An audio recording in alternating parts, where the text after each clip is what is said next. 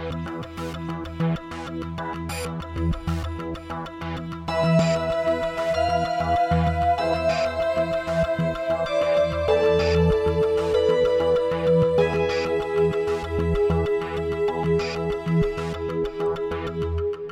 gang, welcome to episode 237 of the No Proscenium podcast, the voice of everything immersive. I'm your host, Noah Nelson, coming to you from the No Pro studio, aka the kitchen table in Los Angeles.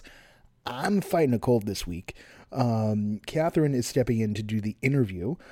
She's brought along Jessica Creane, who is the creator of immersive shows such as Chaos Theory and Know Thyself. They had a conversation over the internet. We're in this crunch mode right now with a bunch of stuff, so we're using the techniques we normally avoid. But this is good. This is okay. This is okay because Catherine and Jessica know each other. We always try to avoid the internet interviews just because it makes for a weird flow unless you know the person, right? So that's, Zay and I will do the after darks, or we'll get the whole team together.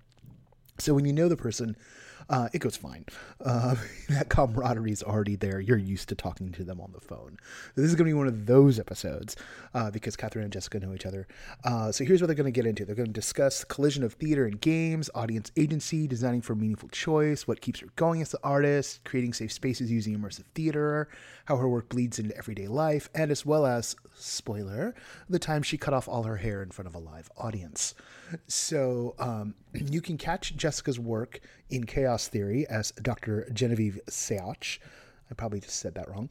At Caveat in New York City, March 5th, April 2nd, and May 7th. So she's got shows coming up every month for the next couple of months. The show, that's been the way the show's been. It's kind of a residency type deal. Definitely worth checking out in New York City. I know that if I wind up out there, it's going to be on my list of things to see. It has been for a while. What else is on the brain? We do the Patreon bit, right? Patreon.com/NoProscenium. We have one new listener, patron. Yeah, fighting a cold. Brain not going to go well. Not with all the stuff I got to do today. Rachel Seaborn has jumped on board our bandwagon as it careens around a mountain pass. I don't know. Yeah, my brain's in a weird spot. And then Monera Mason upped her pledge this week as well. We're up to 310 backers and 1861 on the board. I still haven't written the people whose credit cards got declined yet, so maybe I'll find the wherewithal to do that this weekend, along with doing taxes and spreadsheet stuff. Probably not. So just going along. Let's do some stuff after the interview. I'll bring you up to speed on what's going on with here, and at this point, I will tell you, everyone should go look at all the now playings on NoPro. Los Angeles is just popping right now. There's work from JFI that's up. We've got new work from E3W. Ceaseless Fun just announced a show. The Nest just had some more tickets go on sale. Like, it's a busy spring. Oh, and then we're doing that little Summit and Festival thing at the end of March, which, yes, there are still tickets available. We're starting to run out, and there's a lot of people who said that they want to buy who haven't bought yet. So if you're one of those, now's a good time to pull the trigger on that before they go away, because that's going to be just don't no one come to me on March 20th and be like, oh, I just really need a ticket. It's like, a month ago you had a chance. So just remember that. Okay. Also, it makes our planning easier because we're not doing a lot of sponsorship this year. So we're making budget choices right now. So how good it is depends on when people buy. So there are thresholds here. I'm a very pragmatic producer when it comes to things. It is the one thing in life that I'm pragmatic about. Everything else is completely unreasonable, including the existence of this show. All right. So with that in mind, let's jump into the episode.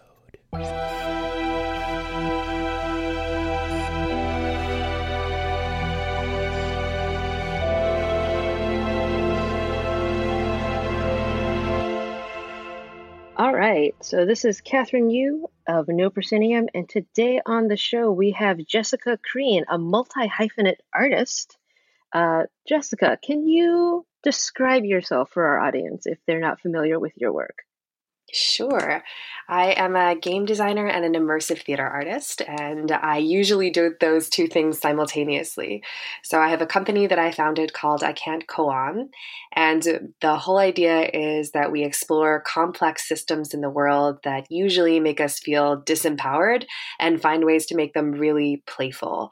So the primary means of doing that is through playable theater. So it's a lot of games and game design elements that are wrapped up in theatrical narratives. So wait, do you consider yourself more of a theater person or a game design person, Jessica? Solidly both. Yeah, to hell with the boxes. I like them both. So maybe we can start with your background and how you landed in this weird immersive world of ours. Yeah, so I started off as a theater kid. I've been a theater kid my whole life. And I ran a theater company when I was in college and loved it, but I was studying political communications and thought I was going to be a campaign manager and a speechwriter and was just wrong about that. It was too much structure for me, too much like set things that must get said. So I ended up being a director for a while and did a lot of assistant directing on and off Broadway in New York and just had this feeling that something was missing. And I wanted to find a way to make theater as fun for an audience as it was for the people who were making it in the room. So I went back to grad school for devised ensemble physical theater, which is a fun little mouthful.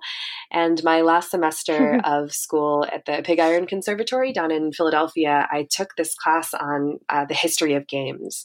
And it completely and totally changed my whole life and my whole way of thinking about the world. And it was like this last little piece of this puzzle of the way that I wanted to make work kind of fell into place by just introducing the idea of agency, that the audience members could have an active role in the making of and the sharing of and the experience of a play. And it just kind of blew my mind. And I'd been making things that I had been calling immersive for a little while, but like the rest of us, the immersive hadn't really been defined at that point. Oh, sorry, I had been calling it site specific, but it was actually immersive. It was not site specific work because we didn't really have that term 5 or 6 years ago. So I had been secretly, unbeknownst to me, doing immersive work for a while, but now there is a beautiful phrase for it. So when you say you had been secretly doing immersive work, like what kinds of things were you playing with before you realized that, hey, there's like words for this and I want to have more game design elements in my practice? The first piece that I made that I would call immersive was a piece for the Philadelphia Fringe Festival in, I think, like 2014.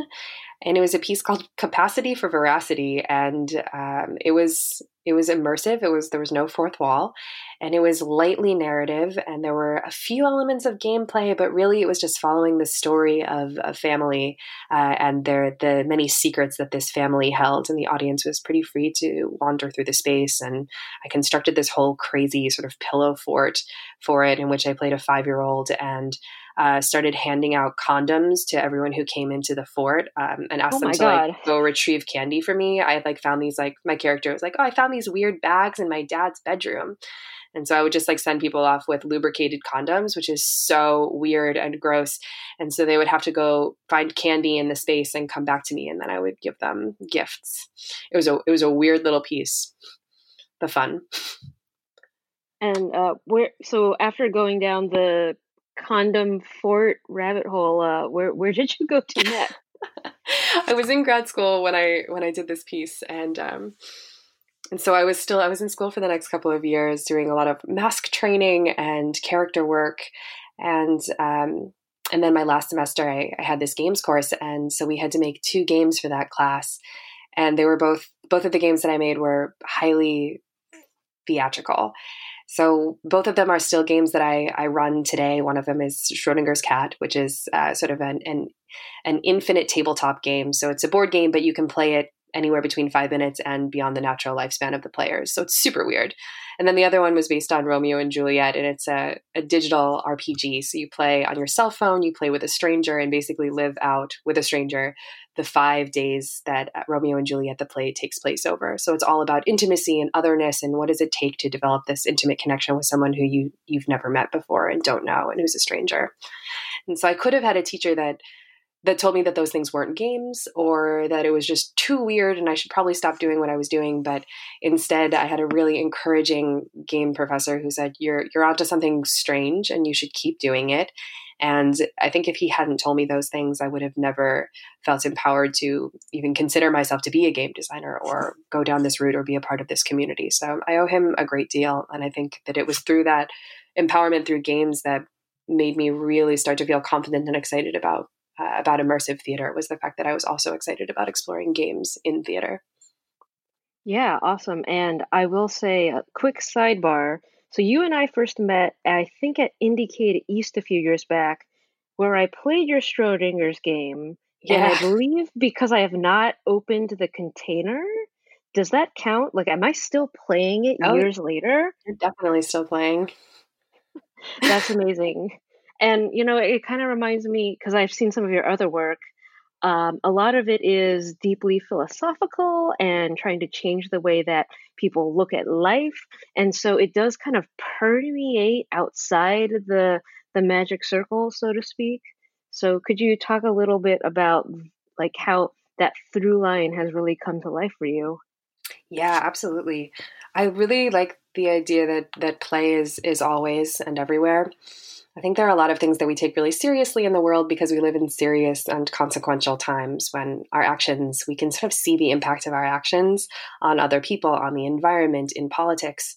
And so there's a lot of pressure to get things right and to create change.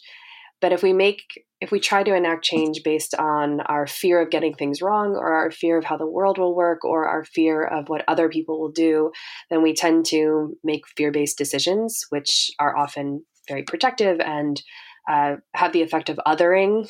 It's very easy when you're making fear-based decisions to protect people that you know and love, or communities that you know and love, without taking a broader look at who we're protecting in the world. But if we're making decisions based on joy or play, then we tend to make better decisions for everyone. So a lot of the work that I'm interested in is just how to take things that are sort of scary or hard to conceptualize and make them really playful, so that we can use that play in our real lives, and we can take our playful attitudes and apply them to things that are scary or hard to think through, including like climate change and math and science and basically anything that feels risky or scary. So I think that is a perfect segue into a show you've been running for a long time now, which currently has a monthly residence at Caveat on the Lower East Side of Manhattan, Chaos Theory. So let's talk chaos. Always. Yeah, should I talk about the show? Yeah. Great. My favorite. So Chaos Theory is a show that I made in 2018 is when it started. And we've had a home at Caveat for the last year now, which has been so amazing. They really are like family at this point. So we've been really lucky to find a good fit there.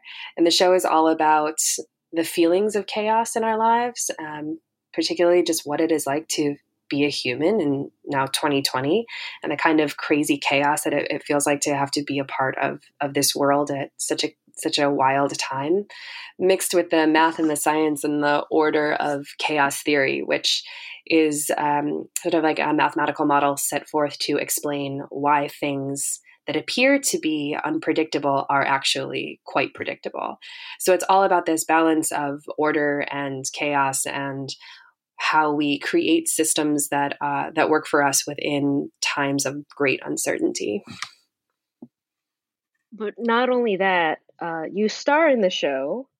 You Yes. are kind of facilitating discussion, moderating what's happening, while also kind of telling a story.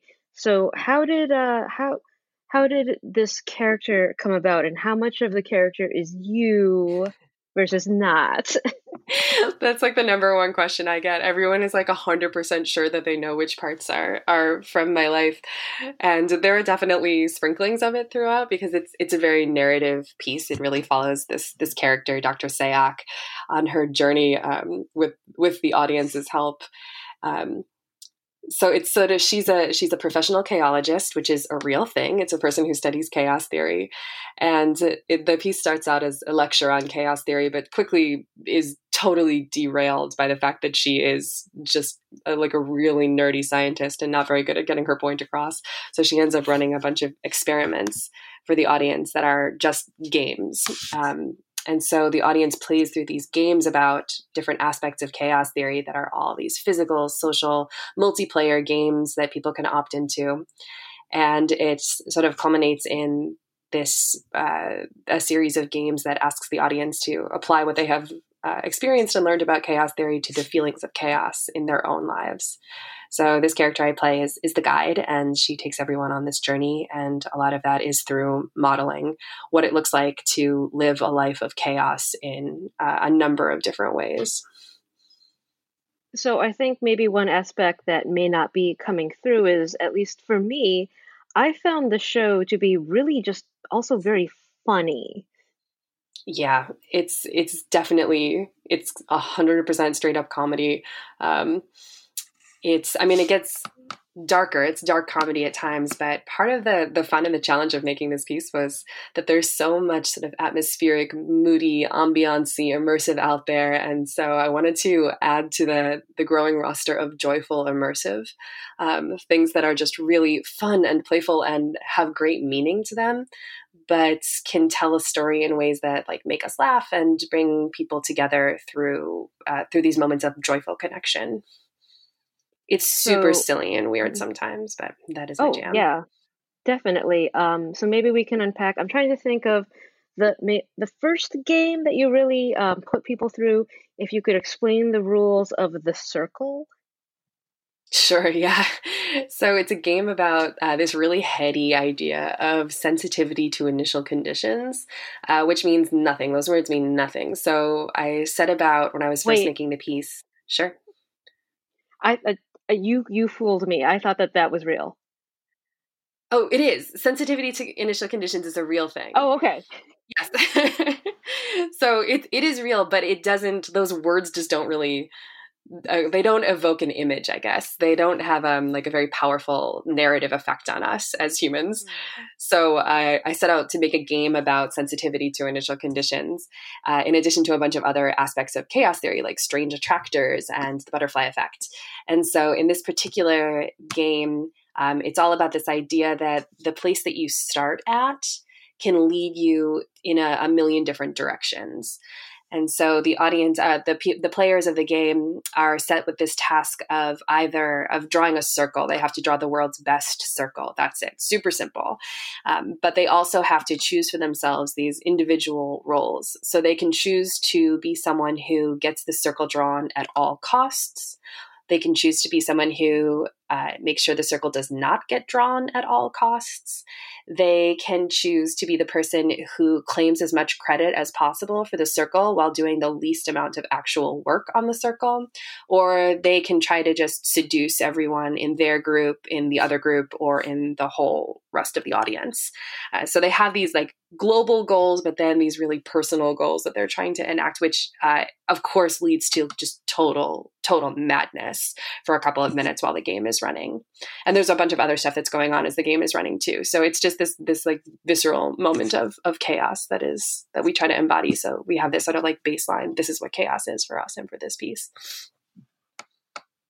So one thing that I noticed while going through the experience is the way that you're kind of laddering the audience through, people show up, maybe they have like a glass of wine or something or a beer, and initially not that many people are participating, and then somehow you wave a magic wand, and like by the end of the show, I feel like everyone's just eating out of the palm of your hand. How do you do that? Oh my God, so much playtesting, so much practice. Yeah, I mean, the show was really bad before it got good. It just had to go through, it took a lot of rewriting, was really what the process was like. It's all in the writing. It's all in finding these moments of heart and soul in the piece. Modeling behavior is a big part of it. I can't be asking an audience to be taking risks if I'm not willing to do it myself. So there's a lot of that in the piece. There's a lot of that I, Jessica, put into the writing of it, and a lot that my character does as well. And at a certain point, I got directors, and they're amazing. Amy Blumberg and Joe Ahmed came on, and they helped me take all the million things that were going on in my brain and turn it into a piece that feels really cohesive and has like a true story arc for this character, and still leaves all kinds of open space for audiences to have their own wild and hopefully very magical experiences in the piece. We've had some crazy stuff happen. I was just about to ask that. Yeah. Yeah, we had people have fallen in love. Multiple people have come and fallen in love at the show. There's just a lot of intimacy that the show opens up space for between participants. Two people fell in love at the first show, and they still email me regularly. They come see everything that I work on now. They're still together. I'm very happy. And we have had people start companies and adopt pets and get tattoos and shave their head and form lasting friendships and talk to people they hadn't talked to in, many, many years. So it ends up being a very personal experience for a lot of folks who come through. But that wasn't necessarily your goal. Like, you didn't say, oh, I'm going to make a show about changing people's lives per se. I think going back to what you're saying earlier, you wanted to kind of unlock the magic that is already inside of a lot of us. Is that accurate? I think both things were true. I think I've always been interested in, like you were saying before, in breaking down this idea of a magic circle, this idea that there's playtime and then there's the rest of your life. I think those things coexist often and can coexist much more. And so the piece didn't necessarily start out as having a goal of being particularly socially action-oriented, but as soon as I started delving into this material and really looking at what chaos does to us and starting to reframe how I think about chaos, so it was less about how it's going to destroy me or the world, and started thinking about it more as like a tool to being a little bit wilder and riskier and a little bit actually more myself and more capable of following a path that I wanted to follow in life, the more it became clear to me that this was really a piece about personal transformation. And from what you've been saying, it sounds like you yourself feel as if the pieces, like working on the pieces, also transform you in a way. Is that right? Absolutely. Yeah. It's really, it has asked me to hold myself to a much higher standard of being a chaos agent than I would otherwise have. I feel like the piece really has become a part of me. I think about it all the time, not just while I'm performing it, but I want to make sure that the things that I'm talking about as an artist are the things that I'm living in practice, partially because I don't want to be a hypocrite, also because I believe them, and also because I feel like my own life is a little bit of a playtest for this sort of material. What is it like to live your art, and what is it like to live joyfully in moments of uncertainty? And I think anyone who is alive, that tends to resonate with, and certainly there's a particular brand of it for those of us who are artists and creators, about being not necessarily comfortable, but welcoming uncertainty into our lives.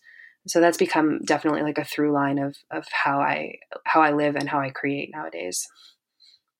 So speaking of kind of inviting discomfort in, chaos theory is a style of a TED Talk / meetup for mathematicians, but you actually did something pretty risky at an actual TED Talk. Do you want to tell our audience about that? Sure, yeah. Definitely, this is spoilers here. Who knew you could have spoilers for a TED Talk? But here we are.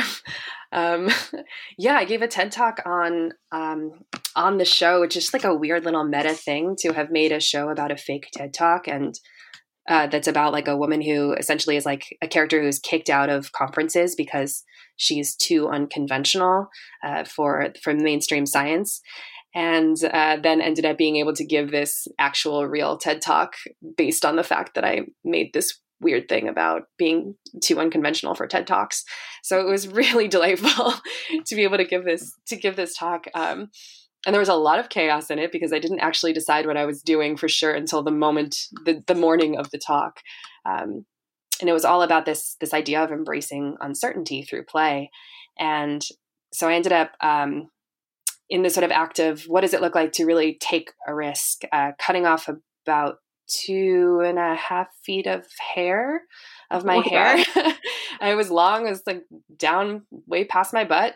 And I cut it up to about shoulder length in this, like 10-minute part of this 10-minute TED Talk. So I managed to cram in like 2 games, some higher level talk about play and risk, and also just give myself a haircut. There was a crazy conspiracy theory too that I heard out in the audience. People came back to me and they're like, "Oh, so that you didn't really do it though, right? Like it was just because you're a theater person, so that was all tricks, right?" And I was like, Oh my God. no, I really did. That was very real. So I had to, people thought that it was too even, that I had done too good a job giving myself a haircut. And so they didn't believe it. But it was real. I did it. And it was terrifying. It's a little thing like this.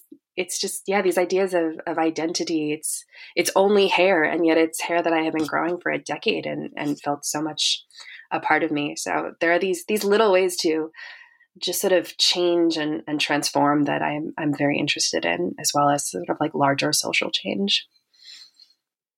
That is amazing. Well, maybe it's time for you to talk about your slightly newer show that you did at Philly Fringe pretty recently, Know Thyself. Yeah, Know Thyself has been such a trip. We ran in the Philly Fringe this year, then September for a couple of weeks, and the show is currently in development right now for a second run, which I'm super excited about. Details on that later, but basically it's a show about philosophy and whether or not we are sort of living up to our own ethical standards. But it's all this series of like super playful games. So I made my first museum to make this piece. I had no idea I was going to do that when I started. But the show takes the form of a sort of a pop-up philosophy museum. And so instead of going to a museum where you would go and read things about a philosopher or see primary documents or things that they wrote or whatever else they do in museums, you play games that are based on the philosophies of sort of famous ancient and contemporary philosophers. And based on the choices that you make in each of these games at each of these galleries, it will determine where you go next in the piece. And I play the curator of the tour, your tour guide, your docent, and we'll sort of curate these tour experiences for small groups that are based on these different philosophies. And it's all game form, and it's all, again, like comedy is a big part of it. There's a lot of humor in it, but it's also it takes on some pretty serious material as well. I tended to focus on philosophers who get not a lot of note in the canon, namely like women and non-binary and philosophers of color. So they make up the bulk of the piece because those are the philosophies that I think we need to be paying the most attention to nowadays, and the ones who tend to get written out of history. So it's a lot of games based on really amazing, fascinating philosophers who are dealing with ethics and systems of injustice in the world, and it's all in game form. So that was a super fun and wild series of challenges to create each of these exhibits. And I made about 60 games, I think, to start. Oh my gosh. Last summer. And then, of course, pared it down to, there are currently probably about 20 possible games in the piece. And I think that will grow a little bit also in the next couple months.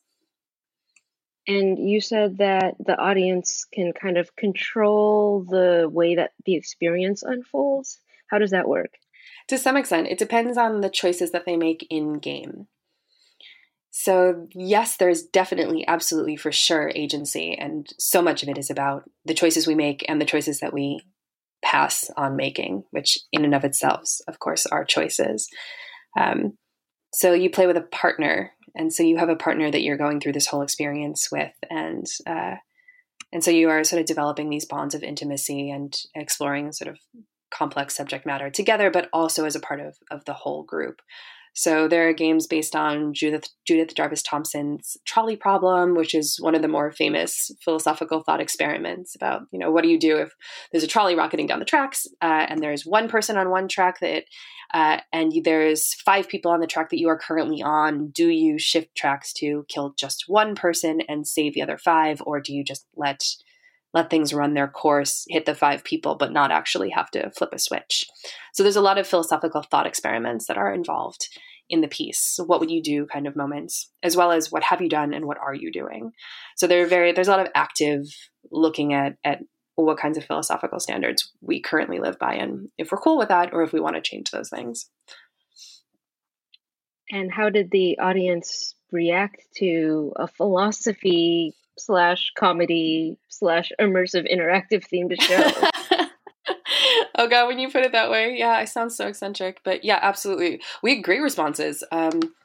2 back-to-back shows, we had people come out, and the first people who came out said, "Oh, that really made us think." And it was like a Friday night, and I was like, "Oh, you didn't want that. You were not here to think. I don't know what you were thinking coming to a philosophy piece, but you did not want to be deeply considering your life." And then the next people who came out were like, "Oh my God, that was wild. That really made us think." And I was like, "Okay, all right, we're good. This is a fine balance. I'm okay with this." I still have people stopping me on the street, like sometimes with joy and sometimes with kind of like this combination of like joy rage of like, "Oh, you did that philosophy piece. I can't stop thinking about that piece." And they're like kind of upset about it, but also glad.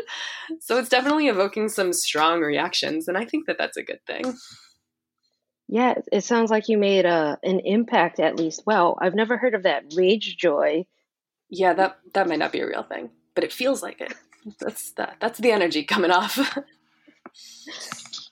So, in terms of the way that you design experiences, where do you start? How do you figure out how to get something from your idea to like a live working show? Since I know a lot of people are interested in incorporating more game-like elements into their theater pieces, it just seems like they, would use some advice to get from point A to point B. Yeah, I think the thing that got me started on bringing games into a storytelling, primarily storytelling medium, is that people are making a ton of choices every day. We're all making choices constantly, but it doesn't always feel good or meaningful, purposeful, or playful. And so this idea that we can craft experiences and set up these places choices can be where our choices really do matter is such a cornerstone of the immersive theater experience and of games that it feels like such a natural relationship between them that, of course, we would be developing these experiences for people to be taking risks and adopting sort of like a temporary new way of living to be able to test out what it would feel like to make choices in this particular way. That's definitely where Know Thyself sort of got some of its heart from, was this idea that we kind of want to be testing out new ways of living. And so in what environment can we actually do that in a way that is like safe and ethical? And immersive theater spaces are, I think, one of the few spaces that actually really provide that for us. Not all of them, not always, but it certainly has the potential to. And so that's really exciting to me about this particular confluence of things. But in terms of like getting started, I will start with anything. Like you could hand me a spoon and I'll immediately make a spoon game, or like a twig, and I'm like, great, I'm on it. I will make you a twig game. I just like looking at things and figuring out sort of like what their soul game might be. I do it for people too. I'll just like make people games based on who they are as a human. So I think it's really just sort of about sort of like recognizing the essence of something and what its essential action is in the world. Games are all about action. So what is the action that is like really important or necessary to explain or talk about or get to the heart of a particular idea? Is that too vague? That might be too vague. No, I don't think it's that vague at all. Kind of want to rewind a little bit back to the beginning of what you just said now about making it a safe space for people to kind of performatively live their life in a different way. What are some of the things that you've learned in making that safe space that you can share? I think one of the big ones is that we can't pretend that it's not temporary or that it's not a tool. Like, yes, definitely immersive theater and games have the power to transform us, but we're never going to be anybody that we're not. And so this idea that like we can come in and play as this character or this role that is someone very, very different from us, like, yeah, that can change us. That can absolutely open up our minds and our hearts. But also there's no way of knowing if we're taking on a character of someone who is similar to someone who really exists in the world, then it's dangerous, I think, to say that like, oh, now I understand this experience. I had someone talk to me, this is about D&D, but someone told me fairly recently that they always play D&D. Whenever they play D&D, they play as a female character. This was like a male identifying human. And he always plays as a female character, and that's how he knows what the experience of being a woman is. And so I was sort of like sitting there listening to this, like trying to bite my tongue for a little while, and then quickly realizing that I couldn't do it. And just sort of probing this idea that like, okay, who are you playing with? Oh, you're playing with all men. You're playing in a room with all men. You're playing at this idea of being female. You're not even playing being female. It's just your ideas that are not being challenged at all about what it's like to be a woman. So I think that we can fall into this trap really easily in games and immersive theater and role playing, where we experience something for a short time and think that we know everything or enough. And that's never, ever true. So I think that part of what immersive theater can do is just open up very transparently a little window into saying, okay, give this a go with the full understanding that this is a tool to help understand the world. It is not the end all be all of understanding it. That would take a lifetime, and we need to sit with that in many, many different ways. But it still provides this space to attempt to make choices based on value sets that aren't our own, or to have to respond to situations in a way that we wouldn't unless we were in this particular environment. So I think it's more a training ground than it is like a solution for a lack of empathy in the world. Yeah, that's a great point. And in terms of the choices, it seems like you do give people quite a bit of freedom to respond however they may choose to in the moment. How do you manage like how narrow or wide the choice set is? That's a great question. It depends on what the moment calls for. I think I try to utilize sort of all ends of the spectrum on this. If at the moment in the piece is about having a million choices in front of us and having to figure out how to make choices or what criteria we choose to make choices, then I'll try and craft that moment in such a way that it highlights and draws attention to and really points at this idea that we are overwhelmed by choices, and try to provide some framework, not necessarily for a solution, but for a way to think through these moments, so that it's not just like a metaphor for these things. It will really provide some tools for how we can behave when we're in these moments in the real world, not in a way that is heavy-handed or doesn't fit the theme. Like it would still be so 100% in world. Otherwise there's no point in doing it. But it would be that kind of like meaningful mechanic is usually what we refer to it in the game world. This idea that the actions that we are taking totally match the story at hand and the emotions that we are trying to evoke in that moment. And if it's not about that, if it's not about the gajillion choices we have, if it's just about having to choose between one or two or a couple of things, then ideally I would probably just try to create a circumstance in which the audience is very clear on why they're making the choices that they're making, so that it's not, it doesn't feel purposeless. Like they're not choosing between like the left and the right door for no good reason. They're choosing between, the door with like a soft music and like a beautiful candlelight coming through, or the door with a brass band playing behind it on the other side. Like they will choose their experience based on what they want and what they know about themselves, and potentially about the story as well.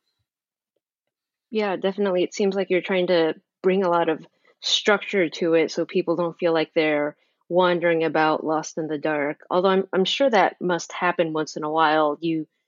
How do you bring an audience back on track if people are kind of losing their minds? Oh gosh, I have had one show of chaos theory where I lost the audience early. It was such a learning experience for me. Oh no. I was kind of, my character, she's an authority figure, and that is necessary. Like people need her to be an authority figure to feel safe and to know that someone is watching out for them in this piece. And I said something a little bit snarky too soon in the piece, and some audiences I think would have like laughed it off and it would have been great. But this particular audience was just like, oh, And I was like, oh no. And it really just drove home this idea that this character in particular has to come 100% and totally from a place of love. Like she has to need and love the audience, and that's it. Like that has to be her driving force. And so even though I knew that, that moment really like viscerally drove that home for me. So bringing them back on board was this process of give the whole time, because I know that there are asks in the piece. And so they have to feel like deeply loved and supported. They are, in fact, deeply loved and supported throughout the piece in order to get to that place. So weird and cliche, but it really just sort of stems, like having the audience on board stems from me deeply and genuinely caring about them the whole time. And ideally hoping that they will like deeply and genuinely care about this character too. Oh, definitely. And the other just thing that's really strikes me, especially from your performance as Dr. Sayok in Chaos Theory, is how vulnerable she is and how it's, she's in front of everyone, and it's kind of like saying being vulnerable is okay. And I mean, personally, I think that's a really clever way of drawing us in and, making it feel like, I described it to a friend as like this temporary community that you make once a month in a basement bar on the Lower East Side. So if you could talk more about that. Yeah, that's really nice to hear. That's definitely the goal, is that we sort of end up feeling like a real cohort, like a real community by the end of that.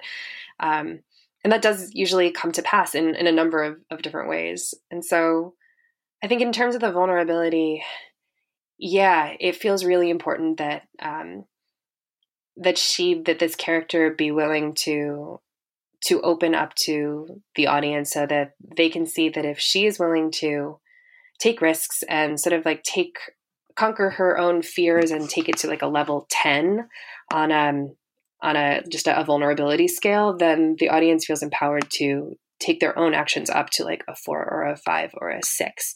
Some people will go up to a 10, but it really is just saying, okay, I need to show you that this thing that I am asking can be done, and that I am willing to do it myself. And so there is this vulnerability of the character in the piece that is very much mine as well.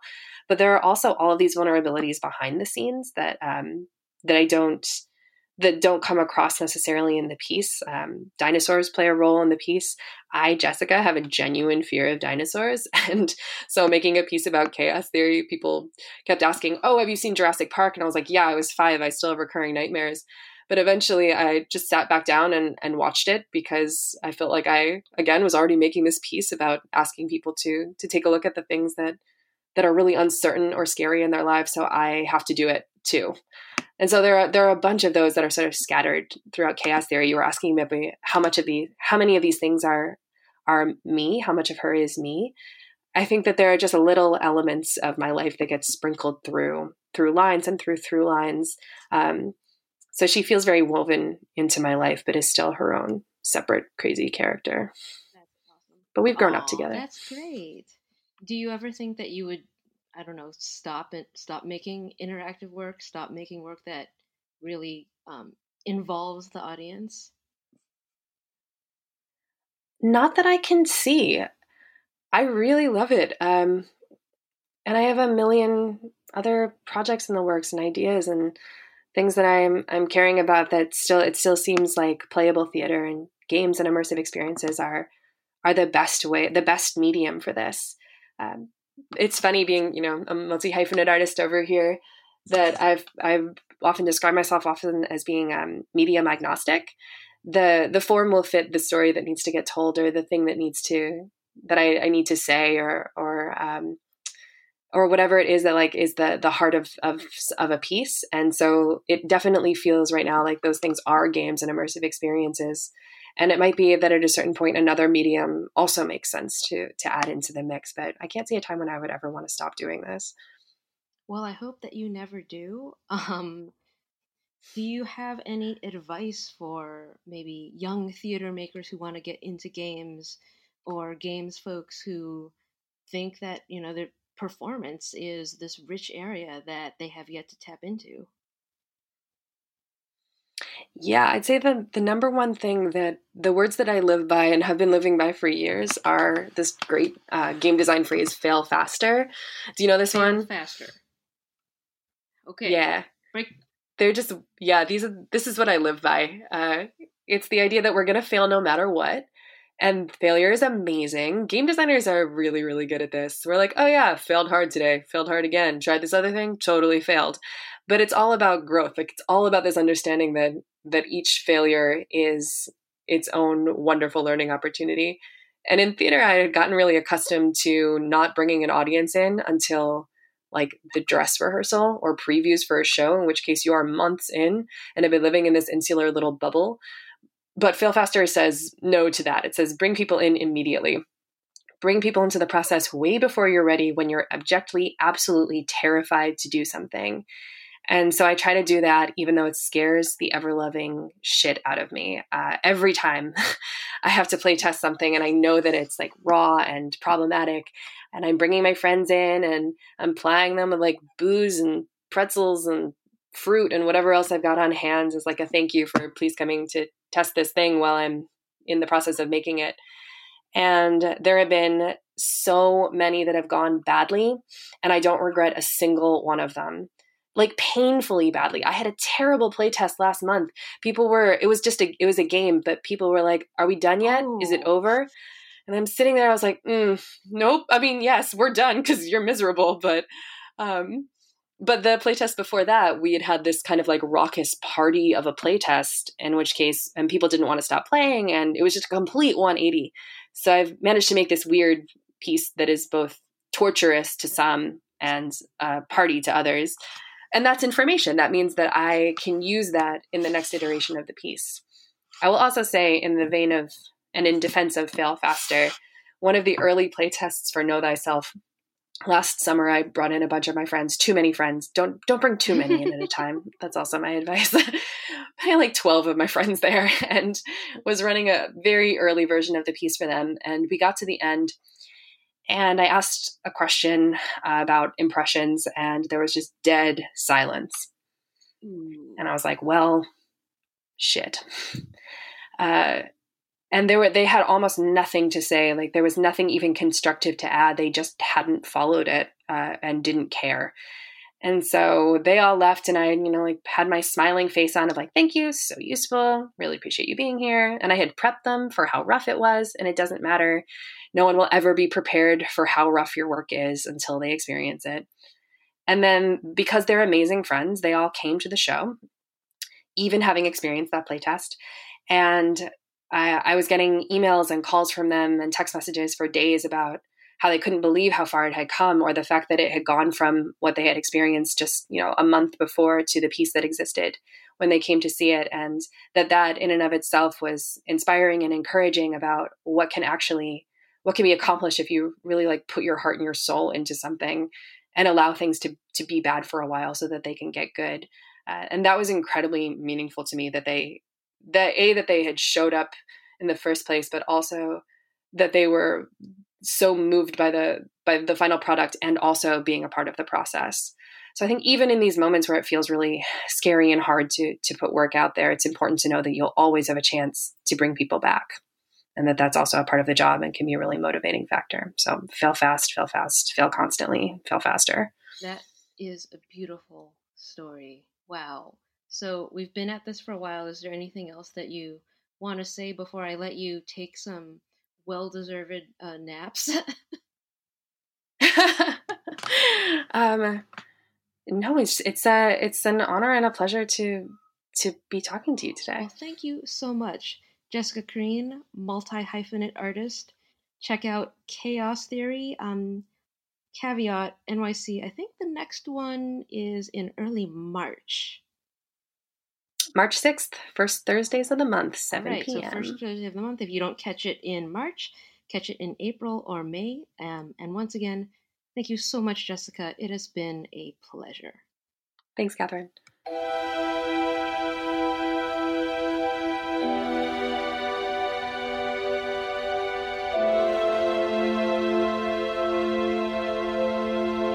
Once once again, I want to thank Jessica Creane for being our guest and for Catherine for jumping in and doing the host duties this week as we work to get a pile of podcasts ready to go for you all. One of the main reasons why we're running behind, one of them is that we are deep into production mode on the Here Summit and Festival, which I mentioned at the top. That includes the workshop and festival picker, which document which goes out this weekend, probably closer to Sunday than Saturday. No worries there about when you receive it if you're someone who's coming to the festival.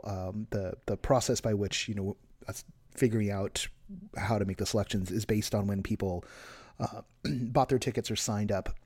It's one of the ways that we weight it. We also weight it based on like where you're coming from, what you've seen, when you're around, what you haven't seen, trying what you pick, right? Like what you request is your first pick, and a whole kind of multi-algorithmic process, which is mostly going to be me staring at spreadsheets going like, So yeah, that's going to be fun. Get to look forward to doing that in a couple of weeks and trying to find the optimal path for everybody. Apparently, I've decided to become a travel agent in my old age. So that's something that's coming down the pike here. And yeah, another reason if you are sitting on the fence and you're like, I think I'm going to buy. And I trust me, I get like, if you're like, oh, wow, it's a lot of money and I can't do it, or I'm waiting to see, it's like, oh, hi, I'd be in your shoes. If I wasn't looking at the spreadsheets, that's exactly where I would be. I'm gonna get into something that I didn't intend on getting into today at all, and just special for the folks who listen to the back end of the podcast. I've been off a step for most of this past like month and a half or so, for a messed up reason. There's some medical stuff going on with my mom. I don't want to get into the details. It does mean that and she's gonna be fine. There are surgeries involved, but she's going to be fine. But anyone who's gone through, surgery stuff with a family member, particularly an elderly family member, when you are the one person, because I got my mom's got me, and that's it. That's our family. That's who we have. Like the rest of the family is very, very far away. My mom lives. I brought her down a year ago. And there's just been like a stack. I don't know, I might have mentioned last year she had some heart issues. She was in the hospital for a while. That was right when I left the day job. And it affects the if you lose 3 hours on a Tuesday, on a short week, and that means you lost 3 hours on a Tuesday. And when there's a lot of plates spinning, it means you spend a lot of time getting those plates back up to speed. No plates have dropped yet, thank God. But it is affecting our service right now. And, I will admit, not the best time. Not the best timing. We were already going to be impacted on what we're doing at NoPro by what's going on at here. And the good news is like I can keep up. I'm frazzled, and it often means, by keep up, I mean we're only 2 days late. But yeah, that's what's going on. It also means that if I go to something and I'm like, I wind up like pushing off writing about it. So, there's another thing that's happening. I'm not gonna name anything at the moment.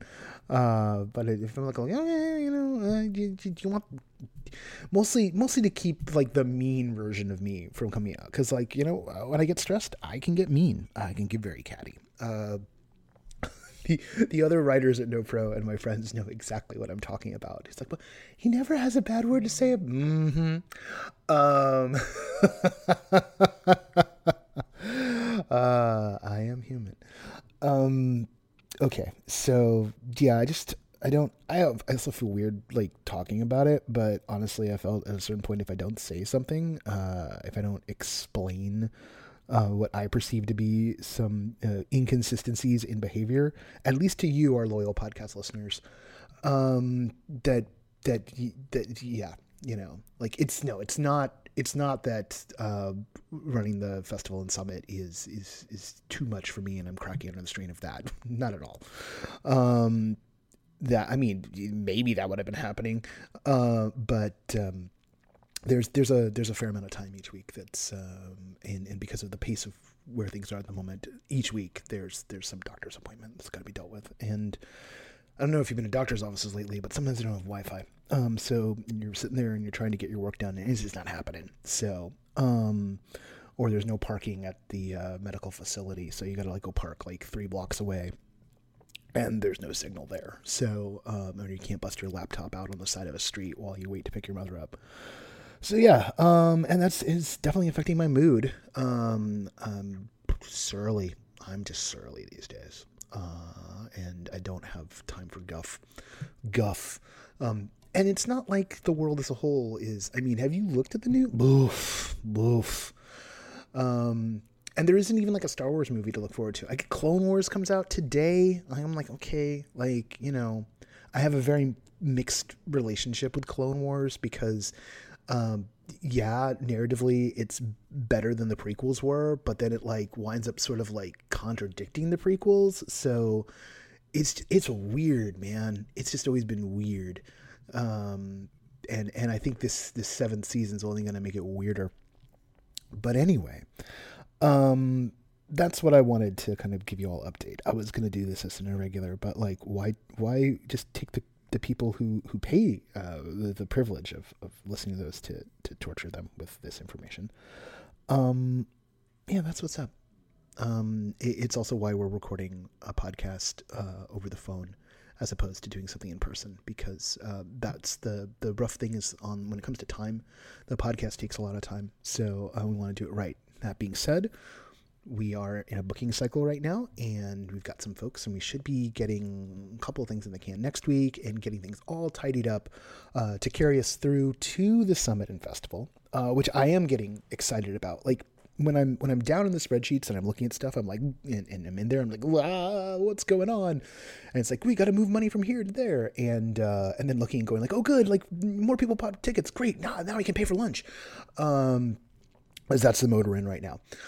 Like the good news is like all the things that we have to do, like the money's there for. So like I just put the credit card down on the hotel rooms for some of the guests who are flying in from out, and like, you know, we've paid for the folks that were flying in, and you know we're you know, making sure we've got the, you know, the parking stuff, you know, sorted, like all the things that you do on production. And we're like negotiating with spots for like, you know, where's, you know, can we hold a party here? How much would that, oh, you want how much square? What? No, you know, can we hold a party here? So we're in that mode right now, but we're also in the mode where it's like, okay, so this venue wants, you know, I'll share this one. There's a spot that wants like, if we to hold a space that could hold about like 200 people, they're asking like $15,000. That's half the rent that we're spending on the entire lovely Pasadena Playhouse for 3 days. So, yeah, it's like, ugh, no, and we got a lot of people. So, you know, event production, it's fascinating. It's tricksy. And you got to make a choice on, you know, what do you value? And as much as I like entertaining anybody, I'm not going to blow $15,000 on a venue for one night that won't even hold like half the people who are going to be hanging out with us. So there are other ways. And so we continue to explore those other ways. So yeah, that's what's up on that. Anything else in that world that y'all should know about? As I mentioned before, the picker goes out this week. The picker will be open, quote unquote, for like 2 weeks before we do the sort. There may still be people trickling in after the picker close, and then it's going to be, you know, you'll get a choice of available tickets is how that's going to work. We did do some pre-sales for a couple of the shows that are running concurrently in Los Angeles that are part of the festival. And just as folks look around, because there's other shows coming out, right? So like there's other shows running. So, you know, Safe House is going to be up and running, and Cecil's Fun's show everyone agrees it's about to explode, is going to be running. And those weren't participating pre-sales, and they are going to be running on some of the festival nights. What I would advise folks is if you can, be mindful of the following. Thursday night, there's going to be festival slots, and those are going to include for Where the Others Are, and for Cages, and for Stash House. And Friday night, there's going to be the stuff that's on campus. So that means Gatto, Casting, The Key. Also, there'll be a few for Where the Others Are, and a few for Cages. And I think a couple for Stash House, if memory serves. I'm not looking at the spreadsheet right now. So just be mindful that you don't box yourself in. And then there's going to be some Saturday day, right? So, and that's the thing, right? If you go out and you say, like, I'm going to buy tickets on Thursday night and Friday night, I'm going to see everything, and then, like, I'll just watch on Saturday. Well, Saturday means you'll be missing some keynotes. So, and that's just the way the math is going to work out, because we are trying to get everybody through. But remember, these shows have small throughputs, so it means we got to open up slots. And it is mathematically possible to put yourself in a situation where you might just, like, box yourself out completely. So I leave it to you, good listener, who's coming to Thing. Now, for those of you who aren't coming to Thing, apologies for boring you. Probably turned it off already. And I won't squirrel away anything interesting that isn't involved in that on the other side of this. So now you can just be fully disappointed because we're gonna hit the credits. Okay, that's that. Again, I got a cold, and it's been a rough week, and honestly, the next few weeks look rough. So I'm just saying, bear with me. Mostly just give me some space. If it's not mission critical, please, not now. And if it is mission critical, no, it might take a minute for me to get to. So there you go. That's what's up with that. Let's go ahead and do the credits like I just promised. And I didn't do the credits. I didn't do the sustaining backers at the beginning of the show, which is always a problem. The sustaining backers of No Proscenium are Mark Baltazar, Jan Budman, Paul F., Lonnie Hansen, Ari Hurston, Sam Kinkin, Sidney Guillory, Jeremy Charles Hahn, and Brittany. Thank you all.